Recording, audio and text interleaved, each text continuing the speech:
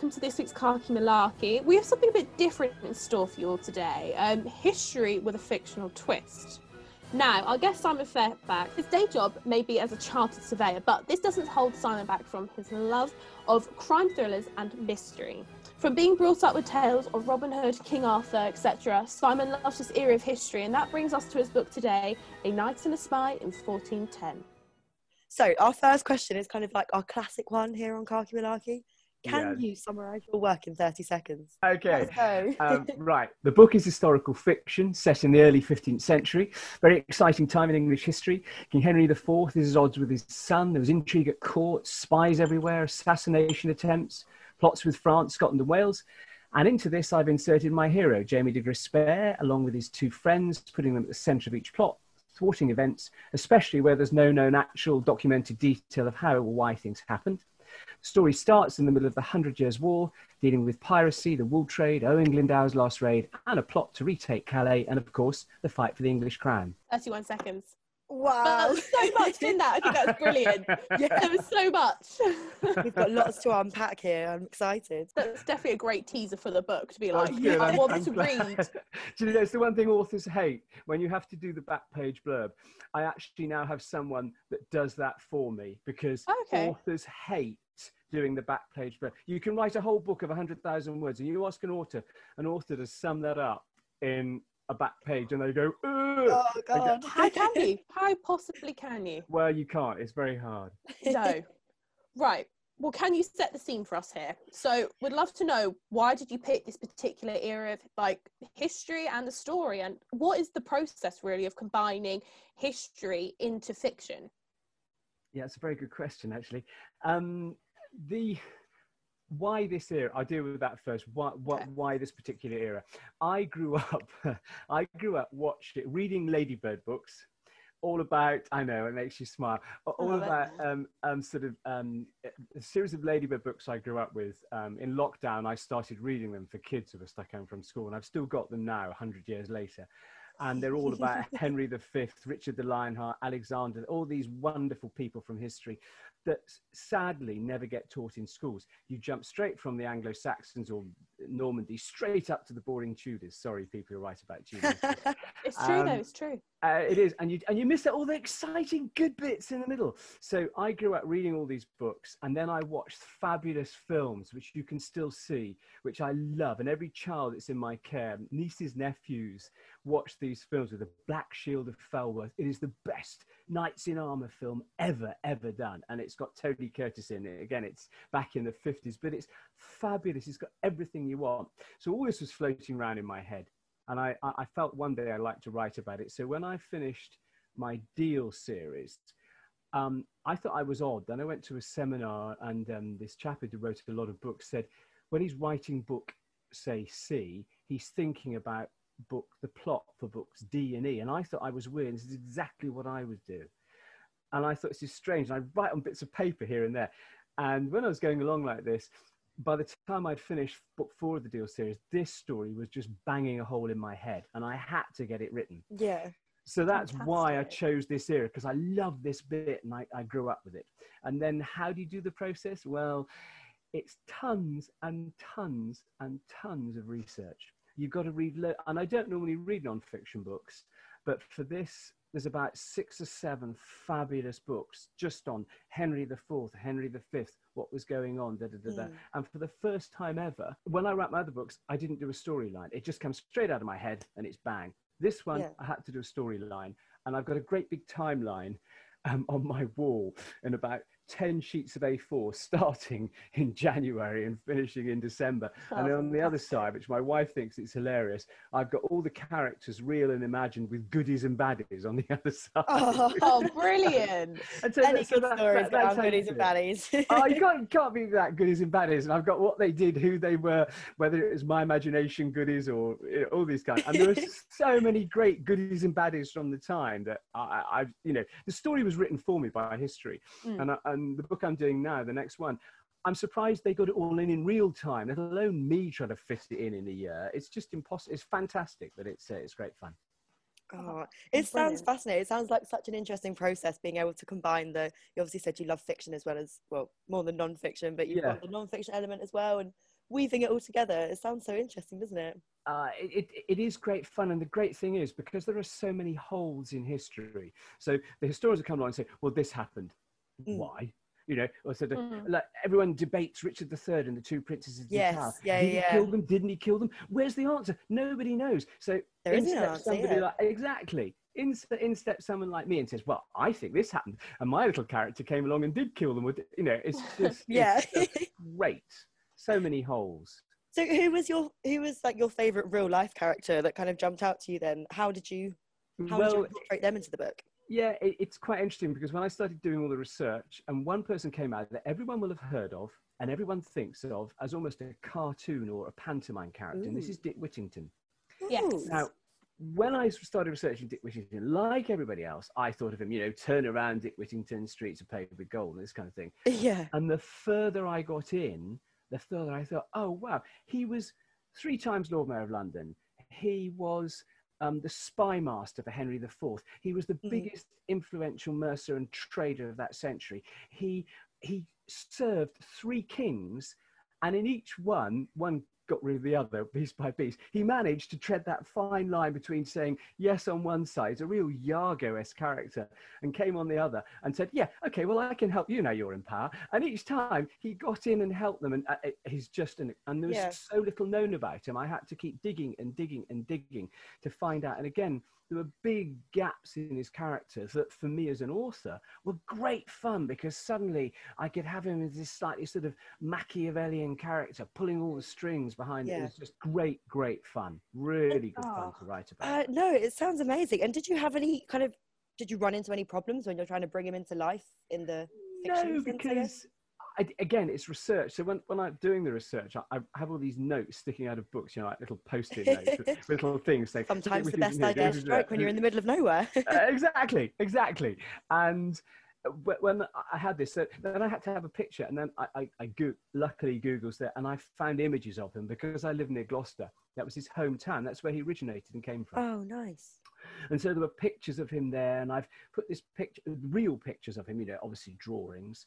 And we did all this, and then I put it all together, and so I had this lovely image in my mind of what he looked like, his wife, and then the more books. I had to buy books on Dick Whittington, which you buy them and you think they're going to be this great big weighty tome, and they're about 30, 40 pages long. You think, okay, it's an easy read. Well, you know, it's an easy read, and that's all there. And so you start to build up this picture, and then you'll find another big book on something else, and suddenly he'll appear in there and say, oh yes, Dick Whittington went on a treaty to so-and-so and spied for the king. Oh, well, hello, you know. Gold mines. That's interesting. Yeah, come on, let's not do more of this. And sometimes it's literally half a page, which as an author, you have to translate into 3 or 4 chapters, which again is great because you can say what the hell you like and no one can dispute it because nobody knows any different. Yeah. Great fun. Great You've got all the creative freedom you can want in some ways, haven't you? Exactly. It's just a cardboard cutout and you can colour in all the bits in the middle. Fantastic. I love it. Did you think it helped? You said about, you just mentioned about Gloucester. When you see a character and you kind of know about where they come from, does it help for you to go to that place? I have to visit. The same in my deal books. I visited every country, which is a great excuse to skive off around the world. Yes. But with this, I had to go. So I visit all the castles. So I went to Glendower's stronghold up in Machynlleth. Forgive that for the Welsh people if I'm not pronouncing it properly. It's all right. I'm bad at pronunciation. And so Machynlleth, and I went over to see Gloucester Castle. And then I went to Worcester, which is my home city, where the castle doesn't exist anymore. And I didn't realise, of course, stupidly, that we had a castle. So I went up there to the green and imagine what it would be like down on where the castle used to be. So everywhere I possibly can, from the borders up in Scotland to the down to Wales and then across to Worcester and places like that, I try and go to every single place I can, because you cannot beat getting there. And even though it's 1100 years later, whatever, 600 years later, you still get a feel for what might have been and how it was, and there are all kinds of bits there that you can't pick up from books. Oh, definitely. It's the best way to bring history to life, I think, because if not, you like you said, you can visualize it and your imagination can run wild. And I bet it's so influential for writing, especially like a historical fiction. Absolutely. There's nothing quite like it. And even just seeing what the people are like, you try and sort of imagine what they look like in the day. It's all it's just getting a being there, really. And you just make tons of notes and off you go and scribble when you get back home. Love it. Was there any piece of, obviously we love a little bit of a military history nerd out on this podcast. Was there any piece of military history that jumped out of you and you thought, oh, that's really cool? There was. And what was so interesting about this, going back to the Dick Whittington thing, is that it was literally, when people read the book, they said, we didn't know about this. Where did you get the information? So I told them, and they said, well, we've got the book and we can't find it. And I said, it's literally half a page in one book. And they said, how did you do this off this? And I love this bit of, because you just can't conceive how this would have happened. And it's going to be a bit of a spoiler for people reading the book. So I'm sorry if this is the case. It's only a tiny bit. Just before, in 1410, the French, and again, I went to St. Omer, which is where this is set, which is a town about 3 or 4 days ride, I'll leave it like that, north of Paris. And it's sort of northwest of Paris. And it's about 15, 16 miles, just to hold that in your mind for a second, 15, 16 miles to the east of Calais. Now, what they did in this cathedral, they decided to hide it from the English, who still owned Calais at that time, and build a siege engine. Not a little one, but this thing was about 50 feet high, all made of wood. How the hell were they going to transport in secret a siege engine they built in the cathedral, which they had to put in pieces and then take out in pieces and roll it 15 miles without the British realising they were going to take it all the way to Calais? Who the hell was going to pull this thing? A 500-ton truck? How were they going to do this? I know. Yeah, I was going to say you'd have to put quite a disguise to hide that and disguise that into the battlefield. Exactly. How are they going to do this? And then, we don't know how this happened, the English set fire to it in the cathedral. Who did it? How did it happen? They found out about it, all this secrecy and intrigue, and then burning down the siege engine, they burned down half the cathedral and half the town. Somebody wasn't a very popular bunny at that time. No. It was complete scandal. And the English turned around and said, but you decried God's house. You built this machine of war in there. What did you think was going to happen? Yeah, it's the whole, and this is all done in half a page. That's all we know. We don't know who. Some people said it was a monk. Some people said it was an English spy. Well, I'll take that one. And this is just a fascinating bit that I just loved. And I wrote about, the whole course of the plot in France was built around this bit. It was just fabulous, and I couldn't wish for better. I loved it, and I'd never have known anything about it. So many people have read about it and come back to me and said, we didn't know about this. And I said, no, did I? It's nice when you can illuminate a little piece of history that no one knows about, or that you just discovered. You stumbled across an absolute gem, something that, I'm sure we've mentioned it before in this podcast, about when you don't even need to sensationalize it, when it's actually that interesting that you're like, that can go straight in the thesis. Yeah, I mean, can you imagine making that up as an author? Oh yeah, I'm going to say that they built a war engine in a cathedral. Yeah, right. Yeah. Go away, But no, it's stranger than, truth is stranger than fiction here. Yeah. And it's amazing when you find that. So I'm sure, like, with that fact, did you have many other facts that you actually couldn't fit in the book that you wish could be included? Yeah, there was one I loved, and again, I could not believe this. So let me just set the scene. You're back in the medieval times. Can you imagine what medicine was like at that time? Oh God, pretty bad. Pretty bad. So this happened before my book started, and I sort of alluded tiny bits, but I couldn't actually fit it in because it just didn't work. So Battle of Shrewsbury, 1403, 7 years before my battle. Prince Henry, to be Prince Henry, King Henry V, was only 16. Now you imagine this, 16 years old, he's leading the main wing of his father's army at 16. My God. Insane. He's fighting on, and because the visors of those days and the helmets were really hard to breathe behind for a long period of time, he raises his visor and he gets shot by an arrow underneath his cheekbone that drives right the way through to within your young, so think about this, 2 mil, I'll put it in modern terms, 1/4 of an inch from his spine. This is halfway through the battle. Right the way here. Go more to your cheek and right underneath your, there. Yeah. A bit more towards your nose, more towards your nose. Oh my goodness. Right underneath there. Drives in and he falls down. They say, come on, sire, you've got to leave. And he says, no, if I leave the battle, everyone will lose heart. So he breaks the arrow off, carries on fighting for 4 hours, wins the battle. You know, you bloody wimps, go away. You know, I'm only silly an arrow. Gets there, and this is when the story really starts to get interesting, if it wasn't interesting enough. Oh my God. He then gets taken to Shrewsbury Castle on a litter. So he's been fighting for 4 hours with an arrow lodged 1/4 of an inch from his spine, carries on, kills all the baddies, gets there, and then they spend 4 hours, no anesthetic, trying to remove the arrow. He is dying at this point. Yeah. And then they call a guy called John Bradmore, chief surgeon of the day. He comes along and says, well, chaps, you got it wrong, actually. This is not the way to do this. He said, but in order to do it and to remove this arrowhead, which I can do, you've got to move him to Kenilworth. Oh, that's easy then. An arrow lodged in your head. You've got to move him on a 5-hour journey by cart across country on rutted roads. He said, the only way we can do it is because my blacksmith is there and I've got to design and make a piece of equipment that's never been done before to get the arrow out. So he goes along and he creates, they do it, they move the poor old prince along who's still dying, and they create something called a I have trouble with this one, tenaculus, sorry. Okay. And if you can, you know those modern corkscrews where you turn the corkscrew in, the 2 arms flick up and you put it right? It looks a bit like that. Oh.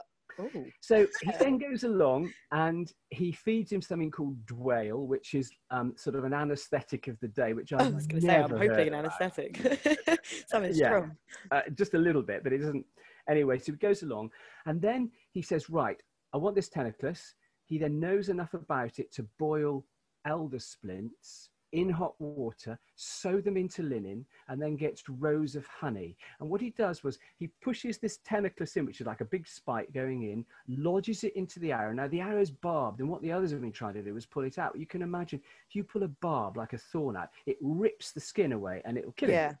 So he puts this in, and then he puts tents, these elder splints in, wrapped in honey and linen. And as he screws it, just like on a corkscrew, he screws it a bit and it pulls it. Then he puts the tents in. And this process eases it out.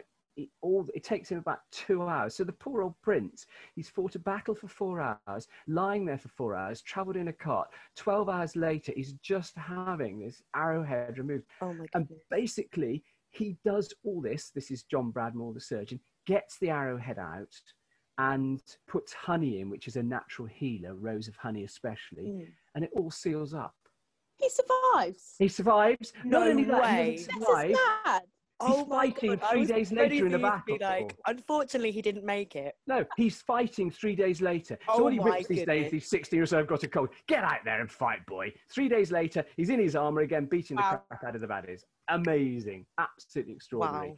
And if you thinking about myself at 16, I'm like, this guy. I know, he's a superhero. And if you look, and this is the very interesting fact that came out of it, is that if you see any portraits of King Henry V, all in history, only ever one side of his face shows, because the other side has got a big puckered scar that he would ever let anyone see. You never see a full frontal picture of Henry V. It's always one side, and it's always the same side. So you can never see the side where the arrow went in. Quite interesting, really. Oh yeah, I'm now looking. That's so interesting. Yeah. So I wish I could have got that in, but I couldn't. You've got it in now. Yeah, exactly. So there you are. But it's here now. That's fantastic. Oh my God.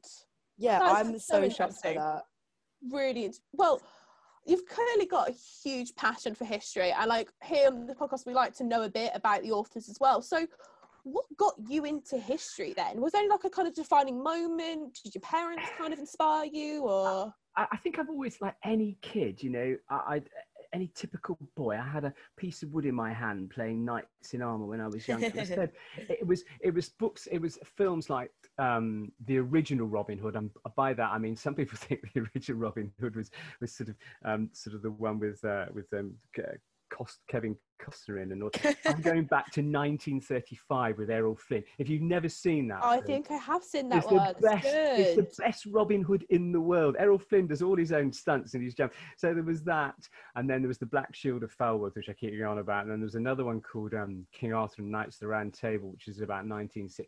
All these wonderful films, all the sword fightings, just extraordinary in there. All these sort of things fire my imagination. And again, the Ladybird books, I was always encouraged to read by my parents. And Ladybird books were the first course, you know, because as a child, trying to engage a child to read, you want something that's exciting and visual. And the Ladybird books are just great like that. And they sort of bring all these heroes to life. Yes, they sanitize it a bit, but that's what you want as a child. And it's just great fun. And you have a way of, so that's what dragged me in. And also the fact that I was so disappointed at school that you get to this period where, you know, you've had the Normans in 1066 and they say, right, Tudors. What about all the good bits in the middle, all the battles and the fun stuff? And, you know, how can you not do the Battle of Agincourt? I mean, you know, it just beggars belief. And Richard the Lionheart and all these wonderful characters. Oh, no, we're going to Tudors now. Okay. You know, yeah, it's funny you say that. In my first year of uni, I remember looking through the modules and I picked the Battle of Agincourt module, the guy called Dr. Andy King at Southampton, and it was fantastic and I enjoyed it. I've never looked at a medieval battle in such detail, and some of the accounts were so illuminating, like the amount that you can actually pick out of it. So I'm very used, like with my own historical background, I'm very used to looking at modern conflict where you've got lots of stuff detailed down, you can very clearly get a picture of it. But when you're looking at the Battle of Agincourt, like knowing the background of the French and the English, the context, and the actual just defined details of the battle and the army, God, it's brilliant, isn't it? The genius that happened back in those days. It is. It's extraordinary. And what you may or may not know is that going backwards in King Henry V's history, he learned about the stakes. He first got the idea for the stakes in front of the archers when he fought the Welsh, when he was in charge of the English army in Wales, age 14. Because that's what you do, age 14. And he did, and the Welsh taught him that trick of putting the stakes in. He learned an awful lot about the strategy he was to lose when he fought Owen Glendower in Wales. And he thought, well, that's a good idea. I'll use that one. You know, because all the Welsh got behind these stakes and really stuffed him on a couple of battles while he was still learning, age 14, to understand what was going on. And the stakes from the Agincourt thing, which everyone knows about, are all like that, and they all have, and that's where he got the idea from, but over in Wales when he fought against the Welsh. Oh, we're coming out with all these great facts today. I'm absolutely loving it. Brilliant. We'll keep them coming. Okay. So how did you get to where you are today? What's been the process? How have you got to where you are now with all your fabulous books? I started, when we came back from Italy, I started writing. I'd always sort of gone through, I'd always had this sort of mind that sort of, I was always looking to see if I saw a building, I think, how could I get into that? Or how could I do that? Or what could I get for airport security? Or could it be possible to, my wife thinks I'm going to be locked up somewhere. And so I started writing the Deal books on that basis, where the first one's set in half in England, half in Italy, because I always try and write about what I know.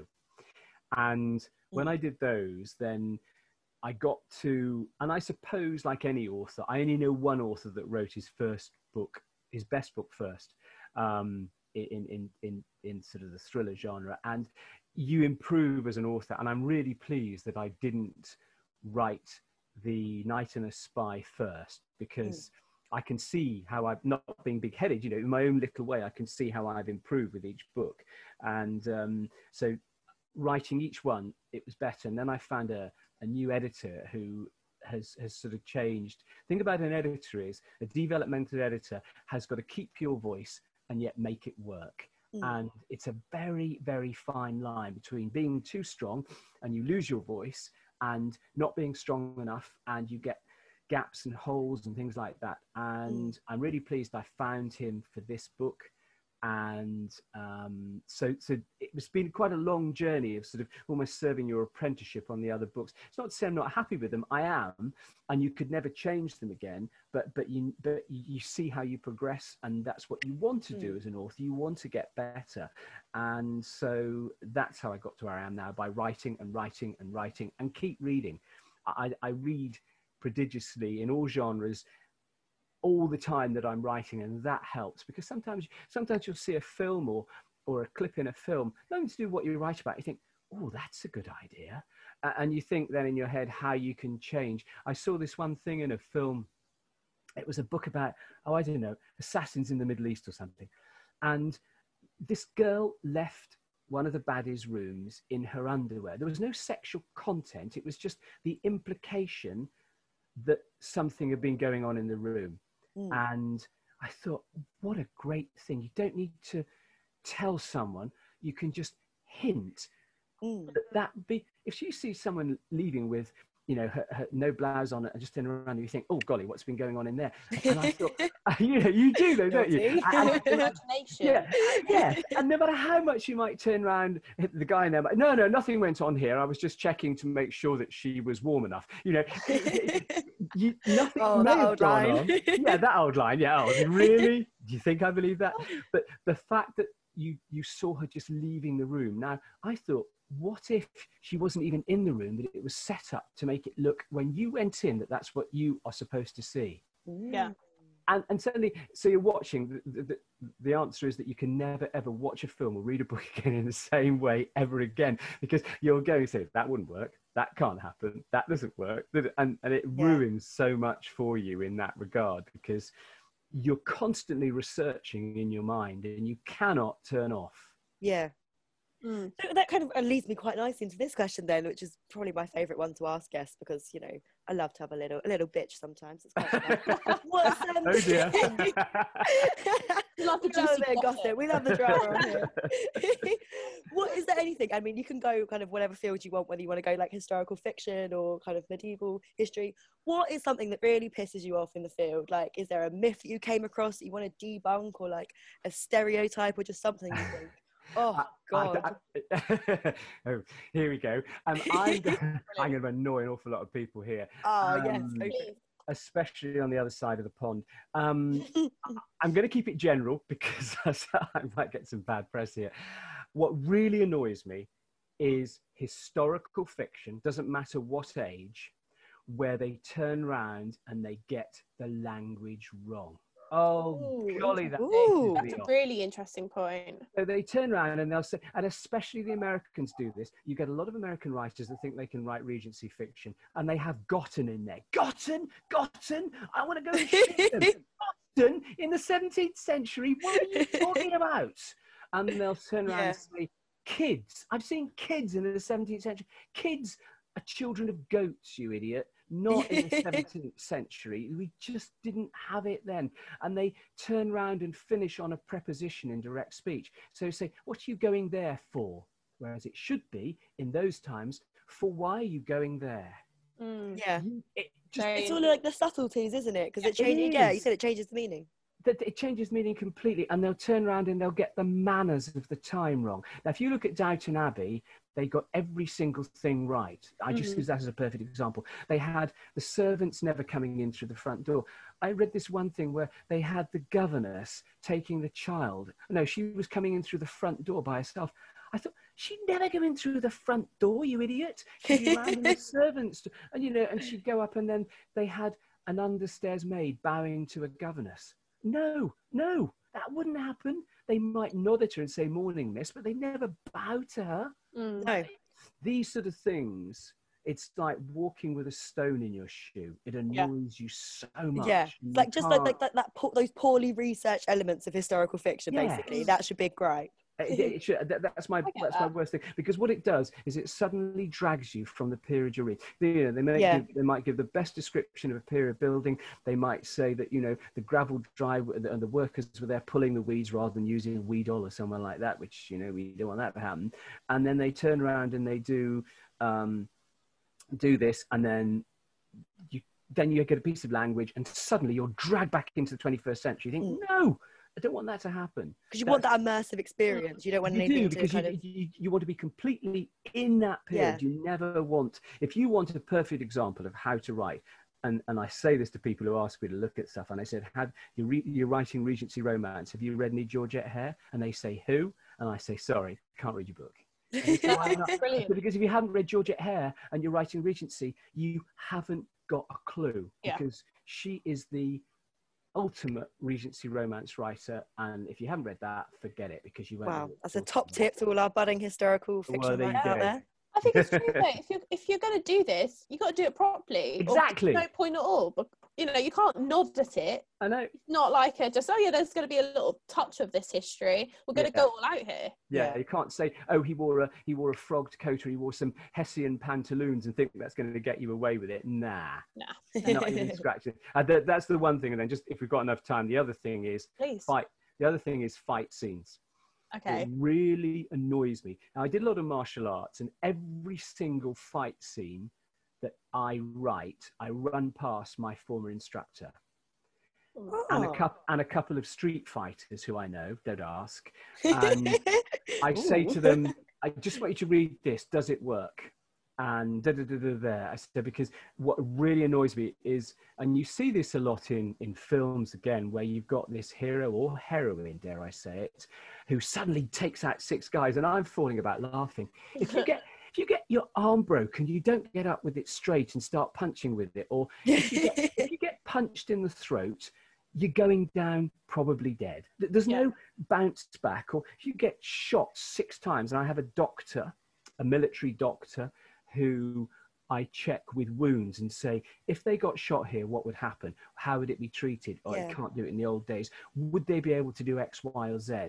And the answer is no, or you can't do this, or Glenn, Simon, that is just completely impossible. There's no way that's going to happen. So interesting. That's the other thing that annoys me about the fights. There are some very good historical writers. I'm not going to name one of them is one of my favorite, but the one thing that particular writer cannot do very well, and it's acknowledged, is the fight scenes. They're very glossed over and sort of generic rather than specific, whereas someone like Christian Cameron writes the best fight scene on the planet in Swords. Fantastic. Yeah, no, I get that. I mean, I guess it's the same in films as well. Like you say, it's in films when you see a fight scene, or you just about the hero just suddenly comes in and just takes out everyone, or just gets a really unrealistic injury and then gets up, and you're like, well, it wouldn't have actually gone down like that, really, would it? No, it wouldn't.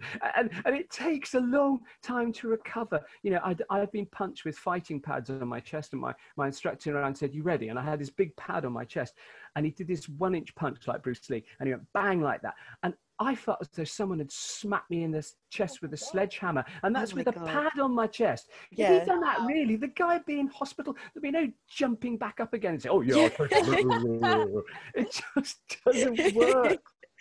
So there we are. So, final question on you. Yes. What has been the best moment of your career so far, then? It would have to be finishing 1410, for one very simple reason. I'd written in one genre. I was desperate to be able to jump genres, and I believe in my own little way that I've done it, and the 1410 is my best book yet. And so for me, I'm so excited to be able to jump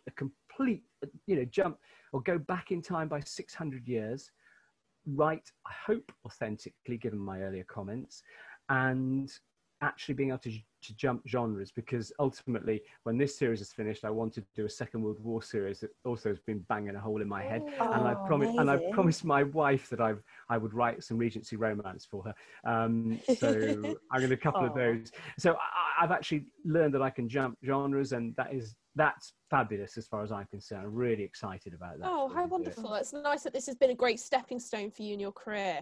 Yeah. That's really lovely to hear.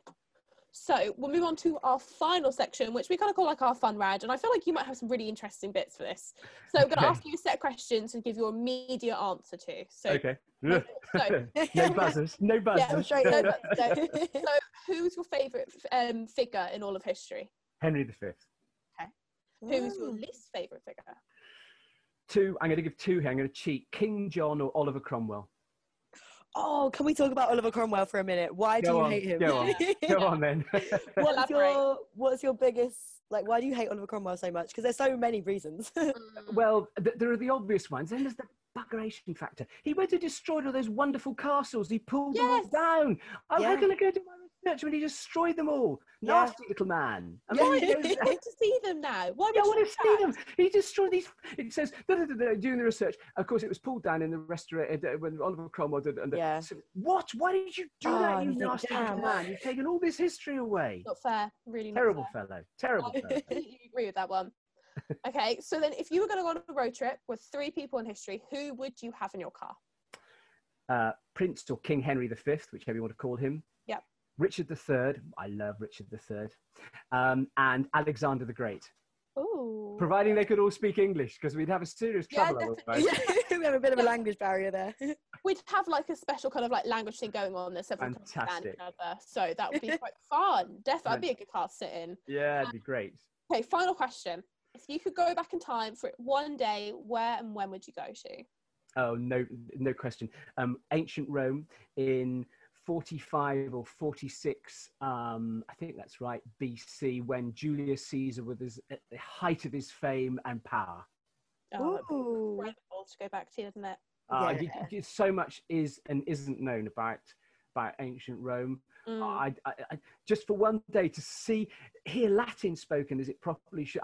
I speak Italian, but I wouldn't speak. I just like to hear it. I love to take my son with me because he speaks a bit of Latin, and I just like to go back there and then just see how the people reacted. And see the Colosseum, and it's. I know. Could they flood it? Couldn't they flood it? Was it possible to have seaborne games in there? Come on, I've got to know. Oh, that's brilliant. I completely agree. I love Rome, so that would be fantastic. There's something so fascinating about the ancient world, isn't there? Like that's such a good place to go back to because we know so little about it. We've got such little. Yeah, I mean it's hard enough understanding about medieval times in England. Imagine going back to Rome and seeing how it all worked and seeing. It would just phenomenal. Be. Amazing. And how did they build it? It just it goes on and on, on and on and on and on and on. Well, I think that's a perfect place to finish on. Really thank you so much for talking to us. No, thank you very much. It's been great fun. You made me think. It's really our first guest that's talking about historical fiction as well. So thank you so much. Brilliant. Well, I'm delighted. No, thank you very much for inviting. I've had great fun. You made me work hard too, which is always good. That was the brilliant Simon Fairfax talking to us about his historical fiction, A Knight and a Spy, 1410. Join us next week. We'll be talking to David O'Keefe about his book, One Day in August. Until then, make sure to like, share, retweet and give us a follow at Khaki Malarkey. Until next time, this has been Phoebe Style and Olivia Smith. And this is Khaki Malarkey signing off.